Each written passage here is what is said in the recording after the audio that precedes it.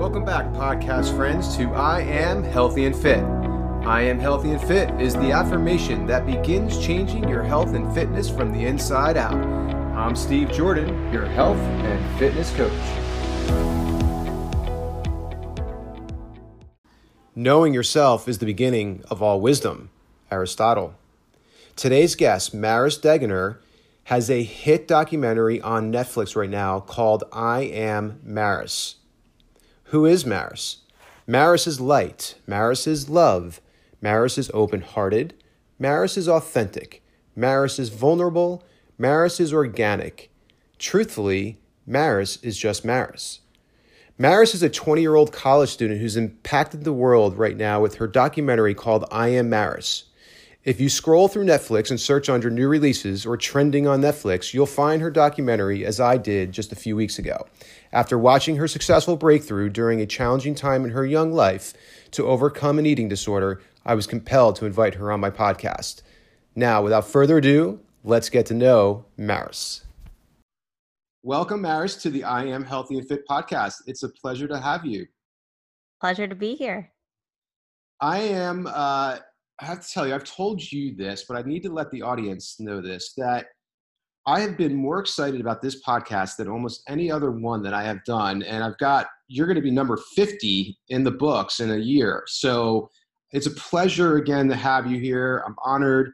I just want to give a little brief background on how you came to the show because, again, I told you this as well. I cold called you pretty much. I watched your episode on Netflix, which we're going to get into, I Am Maris, and I was inspired. I was moved. I was shaken really to the core, almost brought to tears from your story, your genuineness, your authenticity, and your organic ability to just be a bright light in life and in the world, and especially on the show. And I said, I got to get this girl on the podcast, especially the I Am Maris and the I Am Healthy and Fit podcast. It was like, how could I not? So I reached out, I went to your website and reached out with a nice email, and I got an email back within 24 hours, which I'm very keen on. You got a 24-hour window.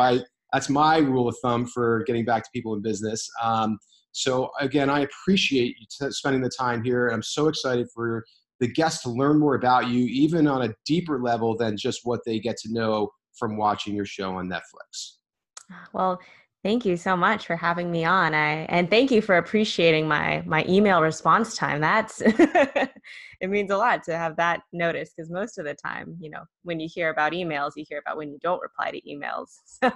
Totally. Well, it's something that somebody taught me a long time ago. I'm going to date myself here, but to give you a little history, and I gave you a little history about myself.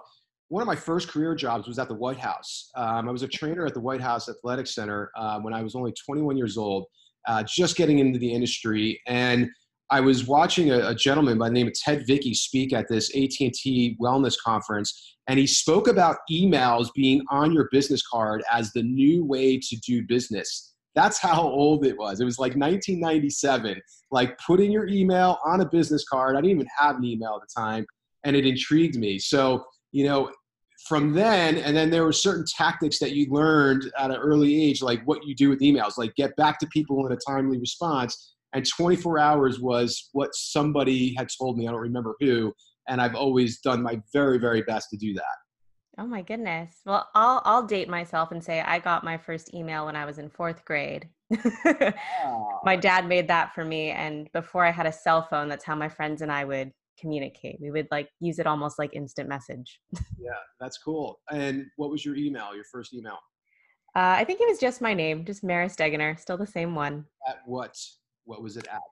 Actually, I think at the time it was at Comcast.net. Now I'm over on Gmail. All right. Yeah, everybody's on Gmail now. Mm-hmm. Mine was stevejordan29 at excite.com. Excite. Yeah, not familiar with that one. Yeah. Okay, well, listen, I want to get into your story. It's a profound story, one that moves me. You had a breakdown in life, somewhere in your journey in life from, and I want you to kind of go into the story a little bit. you fell, you like, not literally, but like something happened in your makeup, in your mindset, in your belief system, like that caused you to go down a path of malnourishing yourself, having an eating disorder, and really breaking down like your mind, your body, and your spirit. And you rebuilt yourself back to be just in the opposite. You went from one extreme to the next. And we're going to talk about that journey. But tell us a little bit about like your path to like what you were like growing up, and your path to that eating disorder, recognizing it, seeing it, becoming aware of it, and then the point of having to take action. And then we're going to get into what you did to break through that. So I grew up in a pretty small town, and it was a town where you knew what everybody else was up to, and everybody was in everybody else's business. And I also grew up in the Bay Area. So we were really close to Silicon Valley. We were close to Stanford, UC Berkeley. And it created this really high pressure academic environment. So even from a young age, I was hearing about going to college, and that didn't just mean having strong academics. That meant doing well in sports, doing all the extracurriculars, finding a way to stand out. And to some extent, I'm grateful for that. It instilled in me a really strong work ethic. I always had an eye on the future and where I wanted to be. But I also grew up with anxiety, and it wasn't well recognized or understood by my family when I was younger, but it was always there. And so that anxiety just really met all these expectations that weren't even from my immediate family so much as my community. And it really blossomed into overwhelming perfectionism. Do you think And that is a nature or nurture experience of having anxiety? Because I often wonder that. Is it a learned behavior, or do you think it came from within somewhere? so I study psychology in university now. And that was one of the big debates in psychology forever, is nature or nurture. And one of my professors was just saying, like, when she was in school, they would have hours of just nature and nurture. And what we've landed on is that it's both.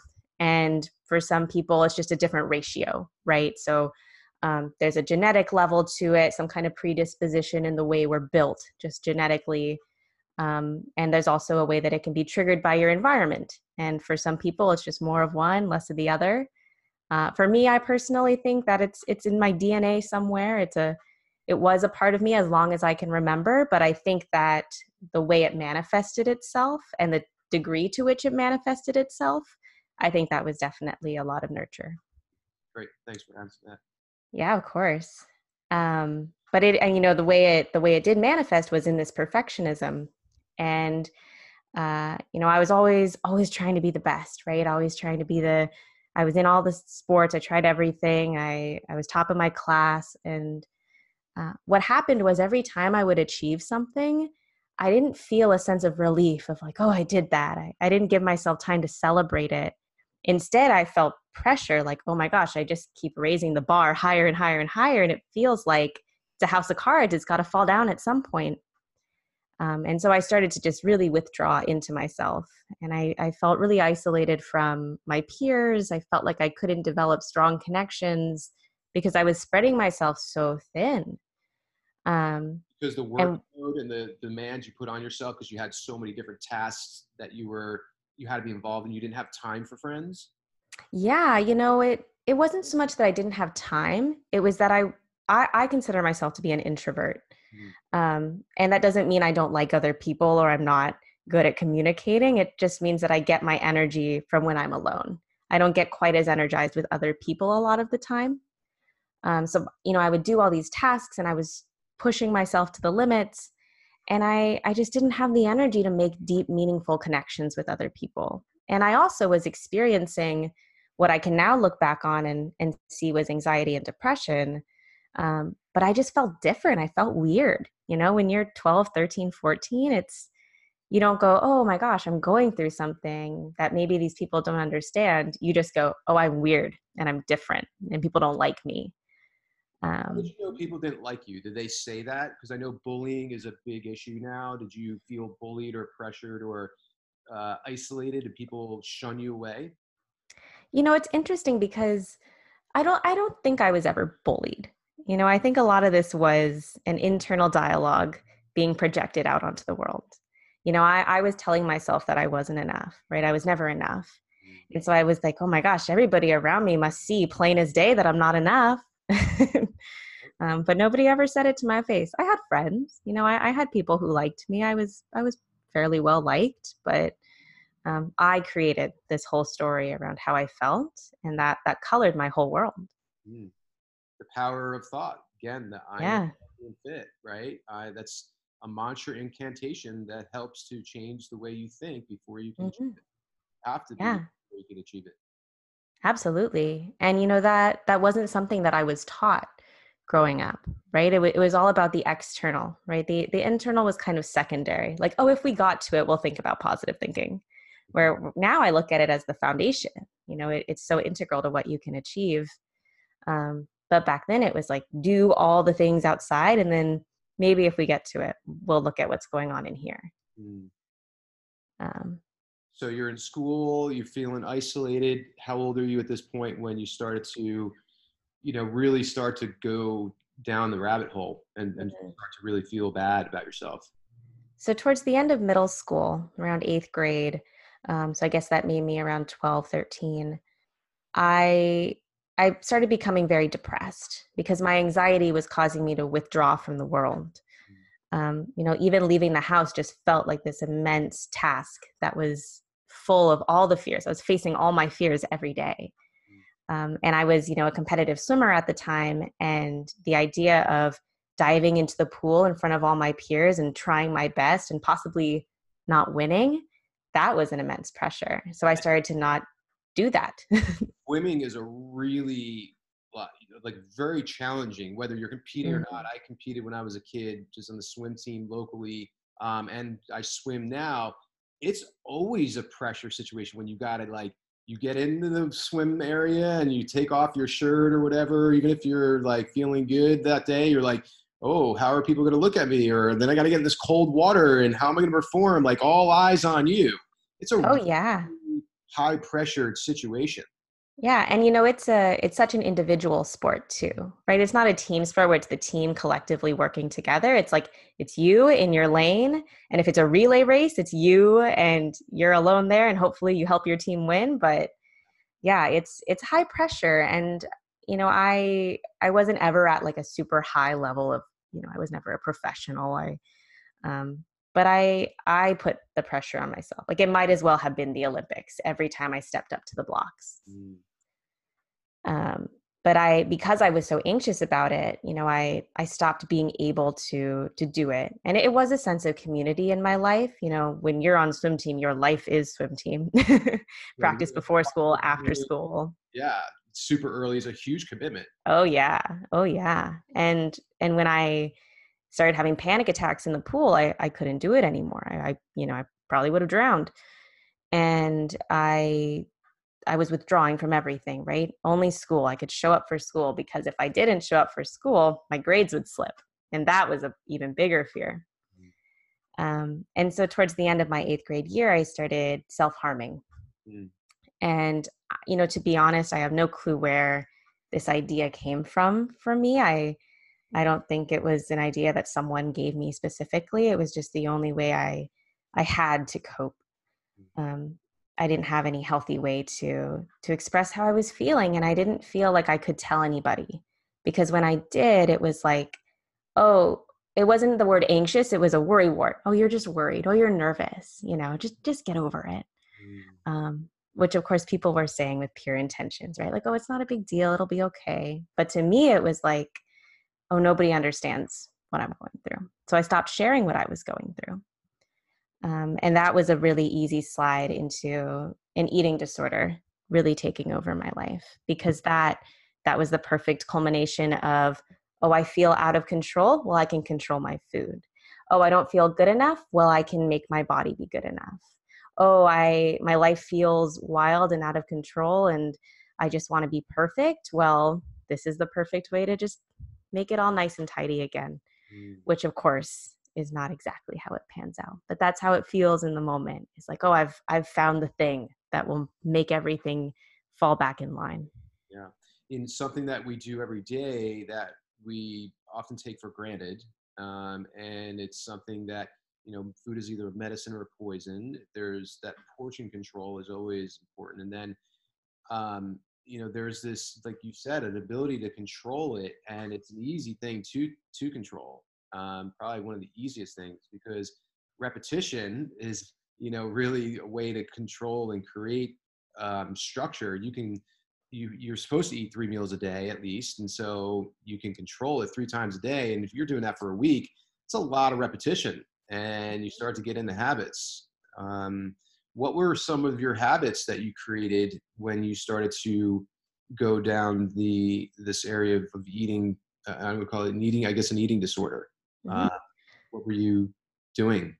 So something that's very important to me that I only came to realize later in my eating disorder recovery journey is that I don't share specific habits, because I look back on when I was really in the thick of anorexia, and I consumed every bit of media there was of people telling their stories of anorexia, right? So memoirs and movies, and there's even reality shows, just weird stuff out there. And I never walked away being like horrified. I never walked away like, oh, that's awful. How could they do that to themselves? I walked away with, oh, they ate that many calories, or oh, they didn't eat that food or this food. I should do that next. So I won't share specifics, but I definitely wasn't eating enough. I went the route of limiting what I could eat because that felt pure. I felt like I was becoming more pure. Mm. What an incredible insight for you to say that, and to really, to recognize that you shouldn't and don't want to share for those reasons that were, they were enlightening you, so to speak. I'm I'm really taken back, and I'm honored that you did that. That's really cool. Oh, well, thank you. And it's something that people just wouldn't even think about if they hadn't been in those shoes, right? People who haven't experienced an eating disorder, or maybe just aren't quite as predisposed to developing an eating disorder, they can look at those stories and think, oh, that's horrible. I'd never do that. But to someone who's in a really vulnerable position, that it won't quite be taken the same way. So I always try to think about how my past self would hear the story, and whether it's inspiring hope and recovery, or whether it's unnecessarily triggering. Awesome. So, how long did this period last? How many years? And for those of you, again, who don't know Maris's story, watch Netflix, I Am Maris, and you're going to get, a really great perspective of it. But this is, right now, this is invaluable info that you won't get on the show. Yeah, we only had so much time. It's awesome that we get to dive into the stuff that didn't make it off the cutting room floor. But so around 8th grade was when my eating disorder really culminated. Um, I was only fully in it for about a year, because at the end of my freshman year of high school, I was hospitalized. So my parents just noticed that I wasn't able to engage in meal times. They actually found out that I had started to purge. So that was something that was, I think, a big wake up call for them.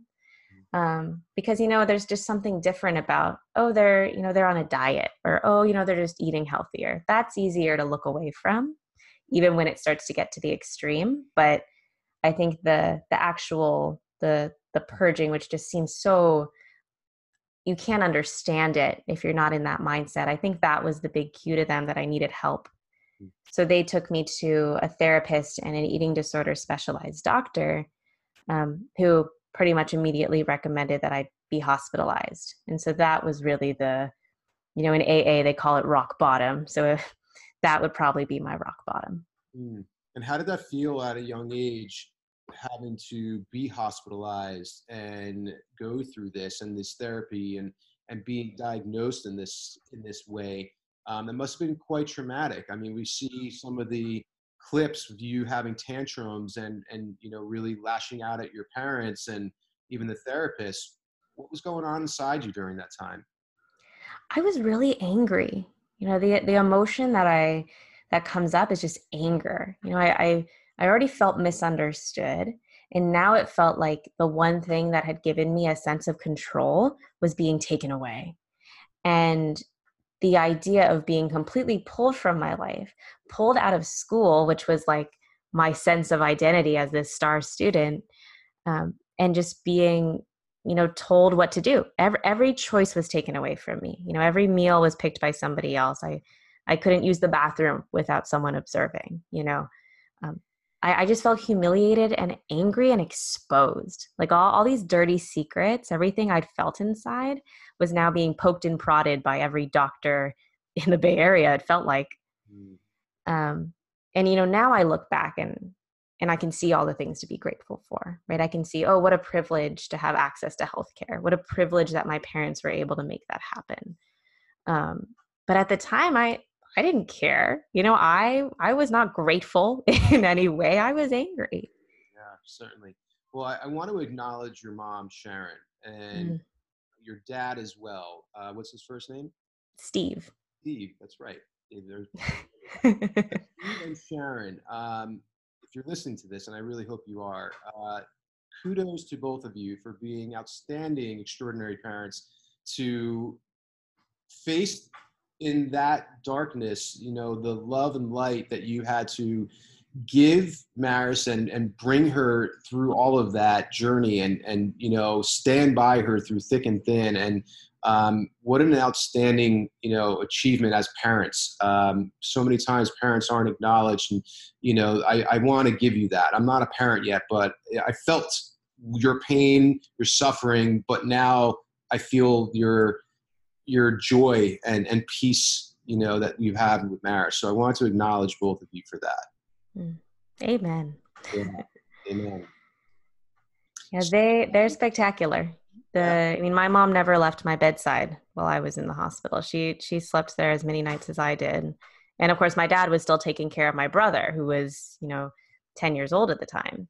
So how they navigated all of that and how they were able to be a rock when I could not be my own foundation, I think it's really worth acknowledgement. That's love. Love Hmm. has no boundaries. You will do anything for love and your loved ones, especially your Hmm. children. So that's awesome. So you get the help. You're on the other side of recovery now. You're able to get out into the real world. What's happening now? So it's the interesting thing about eating disorders is that they have a lot of physical outward symptoms, but the majority of the work is internal. So the hospital was really good at capturing those external symptoms and tackling them. So it made sure my body got nourishment again. It made sure my organs were working back up. It got me in a steady place where I actually had the time now, the time in life to do all that internal work. So I really left the hospital just starting this journey. It was like my body had been preserved, and now I had to go untangle everything that had been frozen inside. And so for a while after I was in the hospital, my full-time job was recovery. I think I only had like 1 week left of school, so I went back for that and was kind of semi-present. And then I spent the summer after just still on partial bed rest, therapy multiple times a week, doctor's appointments multiple times a week, and a lot of time tackling difficult meals. Every meal was a whole production. My parents would tell you a lot of those tantrums, a lot of those fits, every single meal every day. Mm. So my full-time job was just like learning how to be human again, learning how to take care of myself again, and overcoming those mental barriers that had been constructed in my mind around what was safe to eat, what was safe to do, what was safe to share with other people. It was a full-time job. Mm. Now, during this process, are you thinking about being fully recovered, or were you oscillating between like, I'm never going to be normal again, I'm not going to be the same as I was, or I'm never going to be healthy, or I'm not going to be able to have normal eating patterns, I'm going to be anorexic my whole life? And on the other extreme, we're saying like, I'm going to be healthy, I'm going to be fit, I'm going to eat I'm going to eat healthy. Anorexic is just going to be a story that eventually is going to one day be in my past. Like, what was your mindset during this? It was kind of going back and forth. So when I was in the hospital, I kind of set the intention to be the perfect patient, right? If I couldn't be perfect anywhere else, I was going to be the perfect patient, and I was going to eat every meal, everything they put in front of me, and I wasn't going to give any sass to the nurses. I was just going to be there, because I thought, the sooner I do everything they say, the sooner my vitals are good, the sooner I can get out of here and go right back to what I was doing before. So that was what got me through the hospital, and that's what got me into that steady state. So it wasn't like I went in and was like, well, I guess, I'm going to heal now. I was almost conniving. My eating disorder was almost conniving. But I was like, okay, perfect patient, going to get out of here. And then I got out and I realized, oh, well, one, my parents are watching everything I eat. So it's kind of hard to go back to what I was doing before. And two, if I do go back to whatever I was doing before, I'm going to end up right back in the hospital. So in a way, I kind of tricked myself into recovery. Okay. So I was like, okay, maybe I can find a middle ground. Like maybe I won't gain as much weight as they want me to, but maybe I'll gain a little bit. Or, well, maybe I, won't eat that once people aren't looking at me anymore. But for now, I can eat that. And it was kind of that fake it till you become it, fake it till you make it. I was kind of being like, okay, well, once everybody's eyes are off me, maybe I'll go back. But the more I did it, the more I was able to realize, oh, what I'm doing is recovering. What I'm doing is tackling my fears. What I'm doing is healing my body. And very, very slowly, that's starting to heal my mind and my soul. So I think sometimes we get this idea that you have to go into recovery and not be scared of anything and just be ready to recover. When in reality, like all you need is an ounce of curiosity about what might happen if you just try it, if you just keep going a little bit further each day, and eventually your biggest fear just starts to become what you're exercising in your daily life. Love it. It's fantastic. And that's, body in motion stays in motion, right? It could be positive in a positive direction or a negative direction. And exercise, being healthy, being fit, overcoming challenges like challenge that you were faced with, challenges that I've been faced with, and that every single listener that is listening to this has been faced with. There's nobody in this world who's not been faced with a challenge. You just have to know the direction or get coached and or find the resources and take that first step. Like you said, that curiosity of saying, I know that this way is a little better. And today I'm going to maybe walk a block. And then tomorrow you walk a block and a house, and a block and a house and two the next day. And you just keep going. And before you know it, in a week, you've gone around the block, a block and a half. And it just little things, little steps, step by step. I like that a lot. When you got out and you're taking action, we're going to segue now into yoga. Where did yoga get introduced into the therapy and recovery? So after that summer of really intensive work, recovery work, I went to my doctor as I was starting to get taken off of bed rest, partial bed rest. And I was like, how can I move my body? I had been active my whole life. And, to be honest, my eating disorder was looking for a way to burn calories again. So I didn't ask with the purest of intentions, but I was like, how can I move my body now that I'm, not in constant trouble? She was like, well, you could try yoga. It's, gentle, it's stretching. And I remember rolling my eyes or internally rolling my eyes and thinking like, yeah, that's some hippie junk. I don't know about that. That doesn't sound hard enough to burn any calories. But I was like, well, if that's what I can get, I can take it. And it just so happened that a new yoga studio was opening up in my area. And the local Lululemon store, the like athletic apparel store, they were offering free classes there every Sunday to help them get off the ground. And so I was like, well, it's free. I can go. And I went to this first class on a Sunday morning, and I met the owner. She was there, and I was the first one there. So we got to chat a little bit. And I went through this whole class, and it was wild. I had no clue what was going on, right? Like words I didn't understand and movements that felt weird in my body because I was still like a baby deer, just like getting my limbs back. And at one point the teacher actually had us get up and just dance, just without instruction, without fear of who was looking at you, just dance. And I found myself at some point in the class just smiling, like a real genuine smile. And it was the first time that I'd ever experienced joy when I wasn't trying to be good at something. Like there was no way to be good at this. There was no way to be perfect at this. And I was really happy. Mm. And I just wanted to chase that feeling. And so I kept going back and I built a relationship with the owner, with Jenny. And it just, one thing led to another. And all of a sudden, I understood why yoga was recommended as a healing modality, because it's so much more than the poses on your mat. It's so much more than the handstands and the splits. There's really an incredible vastness beyond that first step. Absolutely. I want to give a shout out to Lululemon. I'm an Mm. ambassador for them. Ooh. Like 9 years. The Beverly Hills Lululemon, and they.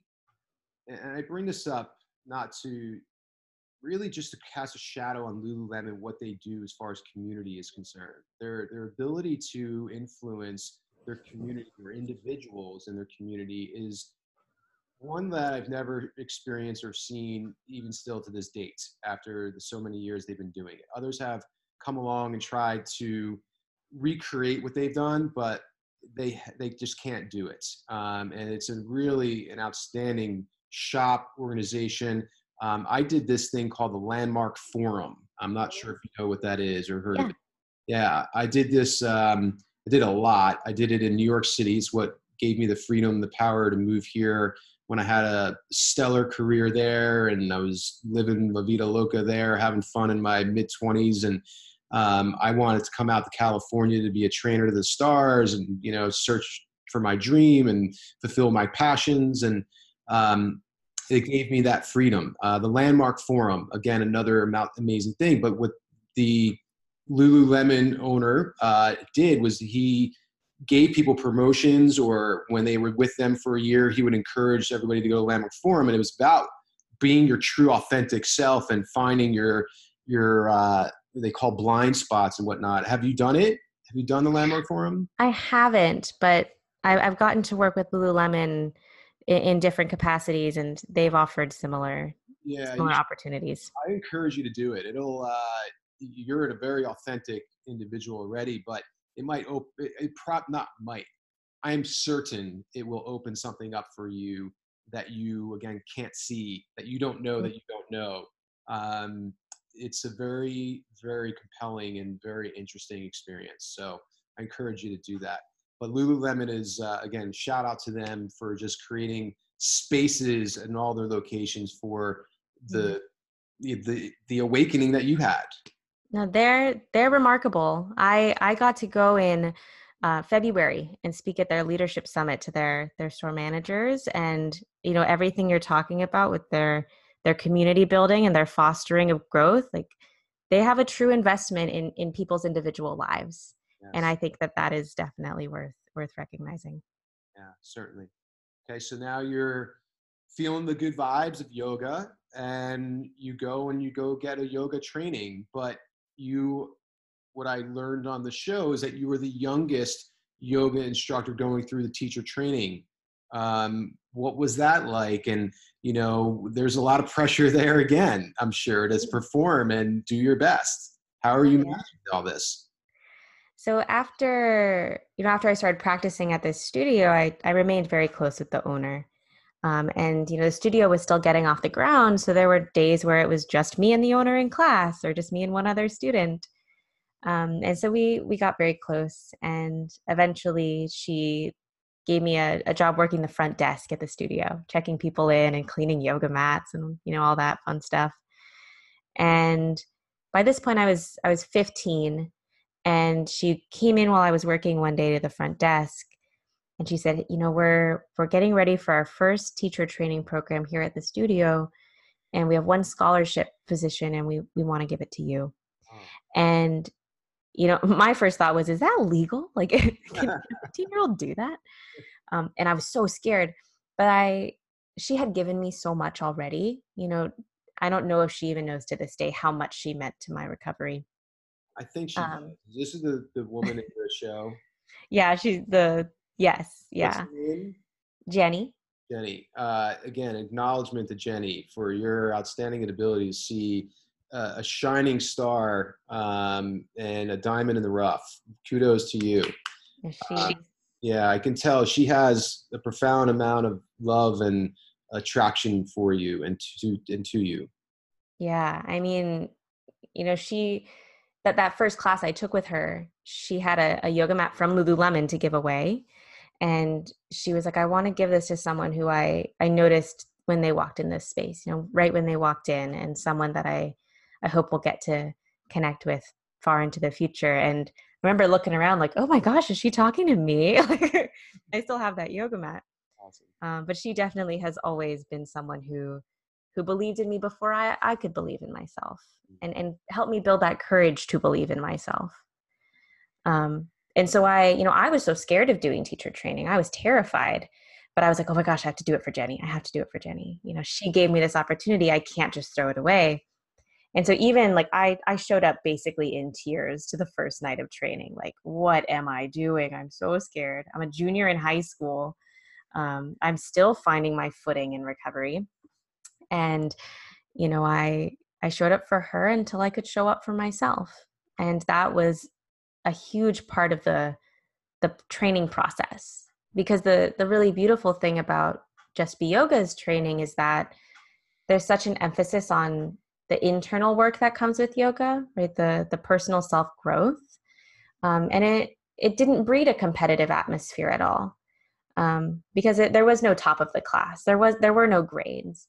It was all of us collectively coming to recognize how the yoga had affected us all differently, equally impactfully, but differently. And so there was a lot of unique unveiling of, what the yoga meant, and then how to channel that respect that we have for the practice, and how to channel that honor we have for it into sharing it with others from a place of service.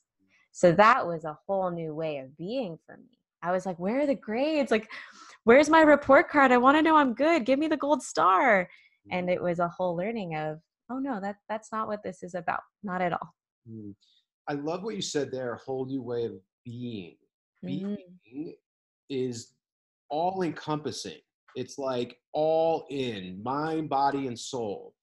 And, oftentimes when people exercise or do a yoga class or do a fitness class or go for a run or jog, whatever it is, they don't necessarily be in those moments, right? They're kind of half in, half out. They may be there physically, but they're not there mentally. And when you can really be and be healthy and fit, be whatever it is you want, you're going to profoundly magnify that whatever it is you're doing. I love that you do that. How do you, and I'm going to sidetrack here for a sec, how do you maintain that level of being and the sense of being? Because I think that's really important to know. Well, I mean, that's the yoga practice. Like I said, it's so much more than the poses, right? Yoga is founded on the breath. And so the mind is really good at time traveling, right? Like anxiety is traveling forward to worry about the future. And then, you can worry about the past, you can have dread. But the body is stuck here in the present right now. We'll see where science goes. Right now, it can't time travel. And the breath is what connects us into that moment. It roots us right in. And so, the biggest lesson that yoga gave me was just how to breathe, right? I'd never intentionally breathed before. And I was like, oh, like there's all this space opening up in my body. And, when I breathe, it does have an impact on how I'm feeling on a physiological level. And so it is a continuous practice for me. But I think what I have learned more and more over time is that it really is that simple. It's about breathing and being where you are. And if that's your entire yoga practice of feeling your feet on the floor or being in child's pose and connecting into your breath and channeling it, that is a state of being. And that is a sense of a healthy sense of control, right? Opposed to the senses of control I'd had before, as a healthy sense of control over where you are and who you are and how you are, that can step off and away from the mat and encompass everything, like you said. Definitely. And I love the breath work. I've gotten a lot more into it over the past like 6 years or so. And it changed everything for me. I used to have anxiety, not to the extent you did, but there were a few times I had anxiety attacks. My dad has had a few that he had to end up in rehab for certain things. So it does run in the family, right? So a little nature and nurture. And the anxiety was always caused by fear, the fear of something, false expectations of unrealized, false expectations about Appearing real. I've heard appearing that one. real. Yeah, false expectations about appearing real. But the breathing really does help, and it's really made a difference in my life. In episode 24 of this podcast, I Am Healthy and Fit, I had a meditation guru on there from Unplug, which is a great space here in New York and Los Angeles to go in and meditate and breathe and get through it. And I think they're expanding all over. But episode 24, in that episode, there's some breath work in there that I definitely recommend going and listening to that. That's a really good one. And if you don't listen to it, just focus on your breath, right? What I do, tell me what you do. I do 2 seconds in, 2-second hold at the top, and 2 seconds on the exhale. So it's an easy number to remember, 2-2-2. And I just repeat that, and I just think about that, and I do it 3 to 5 times, and then I pay attention to how I feel, and it totally resets me. For the 30 seconds, 45 seconds I did it, I feel like a new person. Mm-hmm. Absolutely. And it really can be that simple, and it's so portable. It goes with you. It is. Um, Yeah. That's the funny thing is about exercise and health and fitness, and I'm sure you can relate. We tend to make it more complicated than it needs to be, mhm. right? I just say keep it simple, silly. Like it's really that simple. Just do it. It doesn't have to be fancy. It doesn't have to be sexy. It doesn't have to look like what it does people doing on Instagram, all these, crazy moves and this and that. And no. It could be as simple as just sitting on your couch and breathing for 45 seconds. Mm-hmm. Absolutely. Absolutely.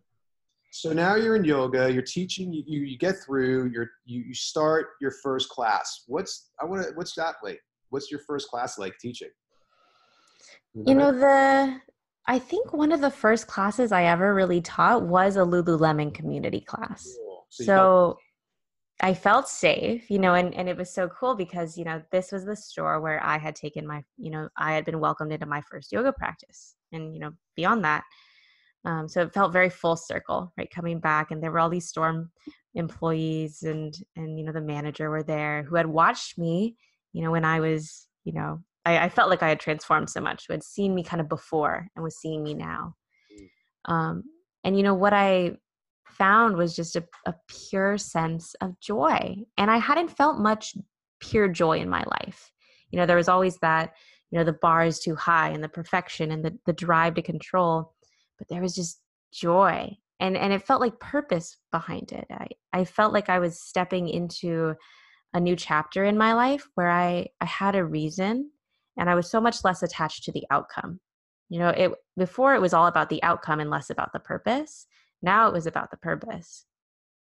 And I remember one of my teachers, when she gave me, feedback on the class that I had taught in training, she said, I've never seen you smile like that before. I've never seen you happy like that before. And it was this first clue of, oh, I think I understand why I'm still alive now, because that was a question I'd grappled with, right? I had gone through periods where I didn't want to be alive. And I had been looking around this whole time while I was in the hospital and recovering and being poked and prodded. And I was like, what is all of this for? And now I'm so grateful that I had that ounce of curiosity to keep getting to that point where I looked around and I was like, oh, this is why. This feeling right here, these people right now, this practice that we're sharing, this is why. I love that this person, the owner, how she acknowledged you and gave you a compliment and shined some light on something that she saw that maybe you could not. I Mm-hmm. find that often we are all too scared to compliment somebody, to give Mm-hmm. someone a really true, sincere appreciation or a compliment. And when we do that, the world can open up crazy possibilities. Look what it just did for you. Had she not have given you that compliment after that first class, you might not have felt as good as you did and had seen that opportunity where you were feeling that abundant joy that now is your being, your essence. Yeah, those little, what they sometimes feel like throwaway moments of human connection, they can set you on a different path. It's just those little things. And sometimes, especially in this age where we're mostly communicating through screens and through text, those moments where we can really be with someone and share with them and be a mirror and hold up what we see in them, those are powerful. Yeah, they certainly are. Now you have an amazing website, yogamaris.com. There's tons of information on there, but even prior to getting into yoga, prior to getting into, your show on Netflix, and we're going to get to that, you were an artist. You drew and you painted and you were blogging and writing. You're a prolific writer. Your writing is, because it's authentic. It's who you are. I mean, you can hear it in your voice and the way you speak. You're wise beyond your years. You're articulate. You're just real. You're raw and real, which is very attractive. So your writing is celebrating that as well. How did you get into that and finding your voice? You know, I was raised by books. I loved to read, to the point where I would get in trouble for like reading at the dinner table under the table. Mhm. So I always had this passion for the written word. And so that was one of the ways that I could channel my emotion, was journaling and writing. And that was something I could access at an early age. But it didn't always work because I wasn't, I wasn't trained in how to use it as a coping mechanism. I wasn't taught that. So, there was kind of a natural way of dipping my toe into the water, but sometimes I couldn't find the words. Mm. And so that really led to me painting and drawing. And it was a way of taking all these emotions that felt really heavy inside and putting them somewhere outside of myself where I didn't have to carry them. I didn't have to hold them anymore. And that was something that could be wordless and beautiful. I was making something that I found to be beautiful. And that was something that gave me a lot of comfort, even when I didn't have a lot of awareness around the fact that what I was doing was using a coping mechanism, was coping. Are you able to look back at that artwork at that time, especially during that dark time of your life, with respect and the same eyes and perspective that you did once before? Or is it a scary, dark place that you don't want to go back to? It's interesting because I get that question. And, I hear people say that they're scared of it. There's a scariness to it, but I've never been afraid of it. Mm-hmm. Maybe because I've been so privy to it. It's not a foreign beast to me. I understand it. But it's always been an aesthetic that I was drawn to. I was always a big fan of Frida Kahlo and similar artists. So that almost harrowing aesthetic, that's not something I'm afraid of. Um, but I look back and I do feel sadness for the girl who made those paintings. I feel sadness that was the only way she could communicate how she was feeling. And I'm proud of her for being able to do anything at all. I could have gotten to a place where I was so paralyzed by everything that was happening that I lost the will to create. And there wouldn't be shame in that. I'm sure there's people who would experience that. But I'm proud that she kept expressing and that she kept putting it out there. That's great. And I think that is a very important message to listeners, to keep putting it out there, keep finding ways to express yourself and communicate how you feel, whether it's good, bad, or indifferent. The more you can communicate, the better someone in your life could understand you or help you or share with you or celebrate you. So I think that's really important there. Um, What's your favorite book? And what book would you recommend to a health and fitness audience? Okay. Well, the book I would recommend to a health and fitness audience would be The Yamas and Niyamas by Deborah Adele. And that's a really beautiful and very accessible introduction to the yoga beyond the asana, beyond the physical practice. And so that will really help show you how much there is to learn about yoga and how the yoga can be integrated into your daily lives. I always recommend that as a beginner. Can you repeat that again? The What's Yamas and Niyamas by Deborah Adele. okay, great. And then what book have you read that you love other than that one that just you keep coming back to? Let's see. One that I've always loved is White Oleander, and it's a fiction book, and I don't read a lot of fiction, so that really sticks out to me. It's a story about a poet and her daughter, um, and it's written. It the way it flows is pure poetry, and I don't want to spoil anything about it. But White Oleander is a beautiful read. Okay. So now we're getting into Netflix. Netflix is the biggest media channel out there right now. It's worldwide, growing exponentially. Grateful I own stock early. And Congrats. yes, I have a lot of clients in the industry that told me very many years ago to get into it. So I listen to those that are successful. But how did this come about? I mean, this is profound. You're 20, 21? How old are you? I'm 20. 20. I know that it says that in your website, but I didn't know where you were right now. Yeah. 20 years old, went through a traumatic experience of a eating disorder, recover, get into yoga, you build your community and friendships and business through Lululemon. You're in the Bay Area among other huge influencers, but yet Netflix finds an opportunity to create this show, or you create a show with somebody, a producer, and Netflix picks it up, and it's now a 5-star rated, a top like pick on Netflix. How do you do that? It's a wild ride. And we never had the dream that it would be on Netflix. It was all kind of a grand mistake. So As a lot of when times those big successes are, it's a lot of luck, right timing, right positioning, and oh yeah. you know what? You were prepared for it. Luck, when opportunity meets preparation, you sometimes get luck. So I agree. yeah. What happened was when I was in like middle school, I was babysitting my neighbor's kids while she went to film school. And she wanted to go back to film school and become a filmmaker. She had this dream. And she eventually moved her family like the next town over, and we lost touch. And years later, after I went through the hospital and everything, my mom was posting pictures of my paintings on Facebook.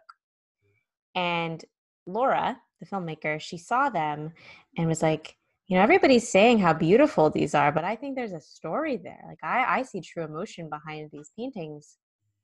And so she reached out to my mom and found out what I was going through. And she started, watching me.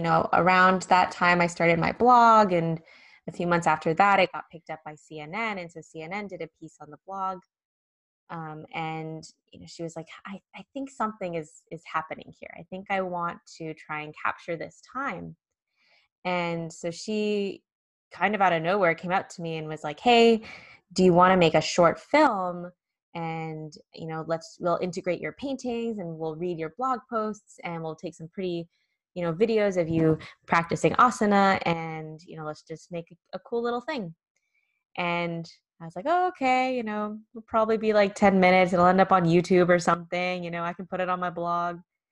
And it just kept growing. Like there just more things popped up for her to film, and more people started getting interested. And, out of nowhere, an animator came in. And then, her husband was at a cocktail party for an alumni function and just happened to meet one of these top people at a film distribution company. And it all just kind of fell together. And next thing we knew, we had a full length film, and we were pitching it to Netflix, and, everything aligned, and we ended up, having this huge global release, and we're just blown away by the response. And how long has it been released? I just noticed it about 2 weeks ago when we first communicated. It came out April 1st. So Okay. it sounded like a big April Fool's Day joke to all all my friends. I was like, I promise I'm not pulling a prank on you. This is really happening. Well, I am, again, grateful that I got you now, because it's going to be hard to get you in another month or two, because you're going to be everybody's attracted to you, and they're going to be pulling at you from all different directions. I am grateful I reached out at that moment. So, why I Am Maris? How did you come up with that title, and what does it mean? It's interesting because I didn't pick the title, Laura did, and I asked her the same question, like, why I Am Maris? And there's a piece on my blog that I wrote, because she's read everything I've ever written, trying to find, a narrative. And I wrote this piece about a class I took with my teacher, Jessica, where she was talking about the power of repetition, which you mentioned earlier, and the power of using a mantra, I am whatever you want to be, and using that to construct your reality. So that idea that, what you repeat is, you'll start to believe it. And once you start to believe it, you integrate it into who you are and your actions. And then one day it's just, you are. And so Laura wanted to capture that essence of, I am me. I already am Maris. I'm not trying to find myself. I'm rooted in myself. And I think that's really wonderful that she was able to capture that in just a short title. That's beautiful. And that is true. The power of I am. That's how I came up with this title. Just to tell you a little bit about how I did, and the audience, I don't think my listeners have heard this before. I listened to Joel Osteen, who's a preacher, really profound. Somebody had turned me on to him about 7 years ago when I was going through a very challenging time, a breakup in a relationship where I needed a lot of help to get over and through it. And I was listening to his audiobook, The Power of I Am. It didn't dawn on me at that time, but I've listened to that book several times. And about 4 years ago, I was writing my book that I'm still writing. But I didn't have a direction, really. I didn't have a title.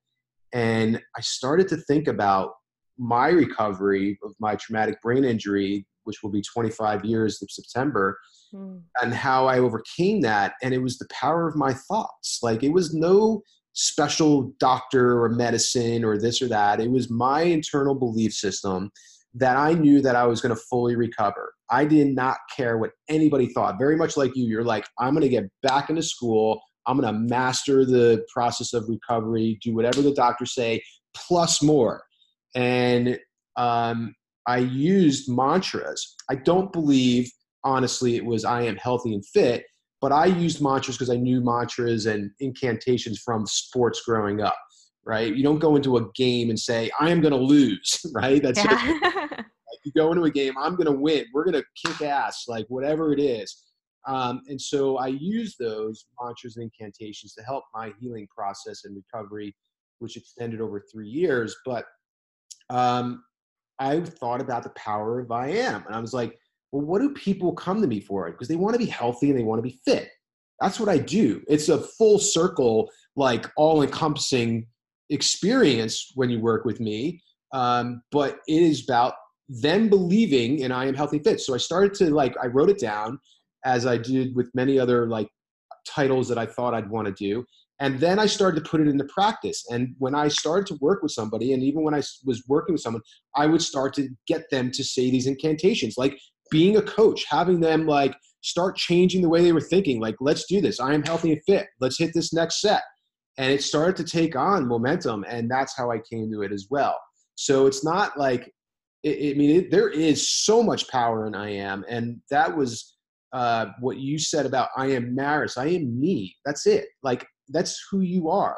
One of the exercises in my book, and I don't want to give too many details of it away, is an exercise to say your name, like I am Maris. But if you then say, the next one is to say, I am Josephine, right? You're going to feel weird saying it because it's really not truly who you are. And so it gives you this feeling, emotion of the difference between who you really authentically are and who you aren't. And when you can see and feel that experience, you then can use the power of I am in a positive direction. When you want to be healthy and fit, or you want to be yourself, use it and use that powerful way. Just like we talked about breath work, how simple it could be. Everything you need is within you now. Those words are within you now. You can do it anywhere at any time under any circumstances, no excuses. And that is how I care about this. And I'm sharing and I'm taking away from your time and experience here, because I thought it was just really, it was perfect timing to share with the audience why I chose I Am Healthy and Fit, which I had never done before. Yeah, thank you for sharing that. It's always powerful to hear everybody's unique experiences and also see the similarities. Yeah, thank you. It's in there. It is. We all are similar. That's the beauty of life as well. We have to, as unique as we are and as extraordinary as we are, we all have similar predictable patterns of being or not being. Mm-hmm. What now? You got Netflix. What's on your agenda over the next, like that $1 million question? What are you going to do over the next 5 years? Like, I'm going to say, what are you going to do over the next 6 months? I think you're headed off to New Zealand is that right? I think I saw on the website for a like a film festival of some sorts. The film is there. My body is in America. I have finals. I'm still in university, so I'm wrapping up my junior year in these next few days. And then this next summer, I'll be traveling a little bit, leading workshops and retreats, somewhat in correlation with the film, but also just on my own personal mission, and having my eyes set on the next thing I want to tackle, which is a book as well. I would really love to have that be my next project. Well, I don't doubt that you're not going to be very successful at that. You've been doing it for so long. I've been more of a movement-oriented, kinetic person in my life. Writing anything and sitting down. I even remember, like in high school, having to do homework. I'd start fussing around with my drawers and things inside them and whatnot. I'd be easily distracted. I think I was ADD. I wouldn't label myself that, but I think if they did or I did, that might be the case. But I enjoy moving more. So writing for me has been a challenge, but I am almost done with it, and I'm excited about it. It's going to be done before the anniversary of my 25th anniversary on September 23rd of my head injury. So congratulations. Thanks. That's a big deal for me. What's Maris's, like, what's your long-term goal? You graduate college, you want to continue down the path of health and fitness, teaching yoga. Where do you see yourself in a few years when you graduate? My passion is just to keep connecting with people in person. So if that takes the form of teaching yoga, like in a studio, or leading workshops, retreats, trainings, I would love to keep sharing the practice that way. But if it takes on a different form of connection or advocacy, being of service is very important to me. I'm open to that as well. So I'm trying to stay more connected to how I want to feel and a little less attached to exactly what it will look like. That's awesome. Great. And is there anything in your life that you are grateful for now that you haven't shared with anybody, that you want to shed light on, that you just are, again, you're grateful for, that you're in gratitude for? Oh my goodness. I am just so grateful for my family, and that's been brought up a few times throughout all of our conversation. And I'm very grateful for their ability to always see the real me, because there were times where my eating disorder was more present than I was, and it said hurtful things and it did hurtful things. But they have always been able to see clearly what's me and what's the disorder. So I've always, I don't know if they can hear that enough. So I'll take this chance to say it now. And to any family members of someone going through something challenging that might be listening, just know that it is so needed and so appreciated, and they might not be able to articulate that to you directly, at least right now, but stay rooted in knowing that what you're doing is incredible. Yeah, don't give up. Keep going, because you could be a day, a moment, a conversation, a word away from changing somebody's life. Absolutely. Like we talked about. Well, we are approaching our final moments in this podcast, our timing, and it's been extraordinary. It really, a unique and fun experience for myself. I feel connected to you, as I'm sure our listeners do, and I'm sure all the people in your life do. That is what drew me to you to reach out. I am grateful for that. I'm grateful for you being a beacon of light and shining your soul, your essence, who you are, authentically, real, organically to the world. And I wish for you nothing but more success and more service to you, just creating a better world. So I appreciate you again, the time and your commitment to being with me today and our audience. If people want to share, if people want to listen to you more and learn more about you, where and how can they reach you? Just give them all your URLs and Instagrams, and we'll put that in the show notes as well. Yeah, it's Yoga Maris everything. So Yoga Maris on Instagram, Twitter, and yogamaris.com. So YOGAMARIS is where you can find me. Very simple. And if you haven't checked out the Netflix episode of I Am Maris, I highly recommend and implore that you do. It is a feel-good, touching story, and I'm certain that you'll be moved as I was, and you'll get some great lessons out of it. And I'm grateful, Maris. Thank you so much for your time. Thank you. The next time, I'm certain our paths will cross again. So keep doing good in school. Get good grades. That's first and foremost. It's how you do one thing is how you do everything. So keep your head in the game there, and enjoy the limelight that is shining on you right now. Thank you so much. Namaste. Thank you for listening, and I hope you enjoyed the podcast. And one more thing before you take off. Would you like to receive a short email from me one time a week on Fridays? 5 to Thrive Fridays is a way for me to keep you expanding your health and fitness with 5 of the coolest things that I find interesting or ideas that I've been thinking about. Health and fitness books, trends, foods, recipes, supplements, anything to keep you feeling healthy and fit over the weekend and beyond. Visit stevejordan.com and click on the hashtag #IamHealthyAndFit to leave your email address. And one more important note. If you found this podcast motivating, inspiring, or educational, please share with your family, your friends, coworkers, or anyone that you know who needs to improve their health or fitness. Take a screenshot of this podcast and share on Instagram, Facebook, Twitter, or any other social media platform. Taking the initiative to share not only helps the people you share it with, but it will help you, because the law of giving to get. You see, when you give with generosity and without expectation, you will receive more for doing so. And this holds true when you want to be healthy and fit, my friends. This is another exercise that I prescribe to all of my clients. And those that have taken it on have undoubtedly seen the most results. So please, take a few more minutes of your time and do it now. Thank you again for listening. I am healthy and fit.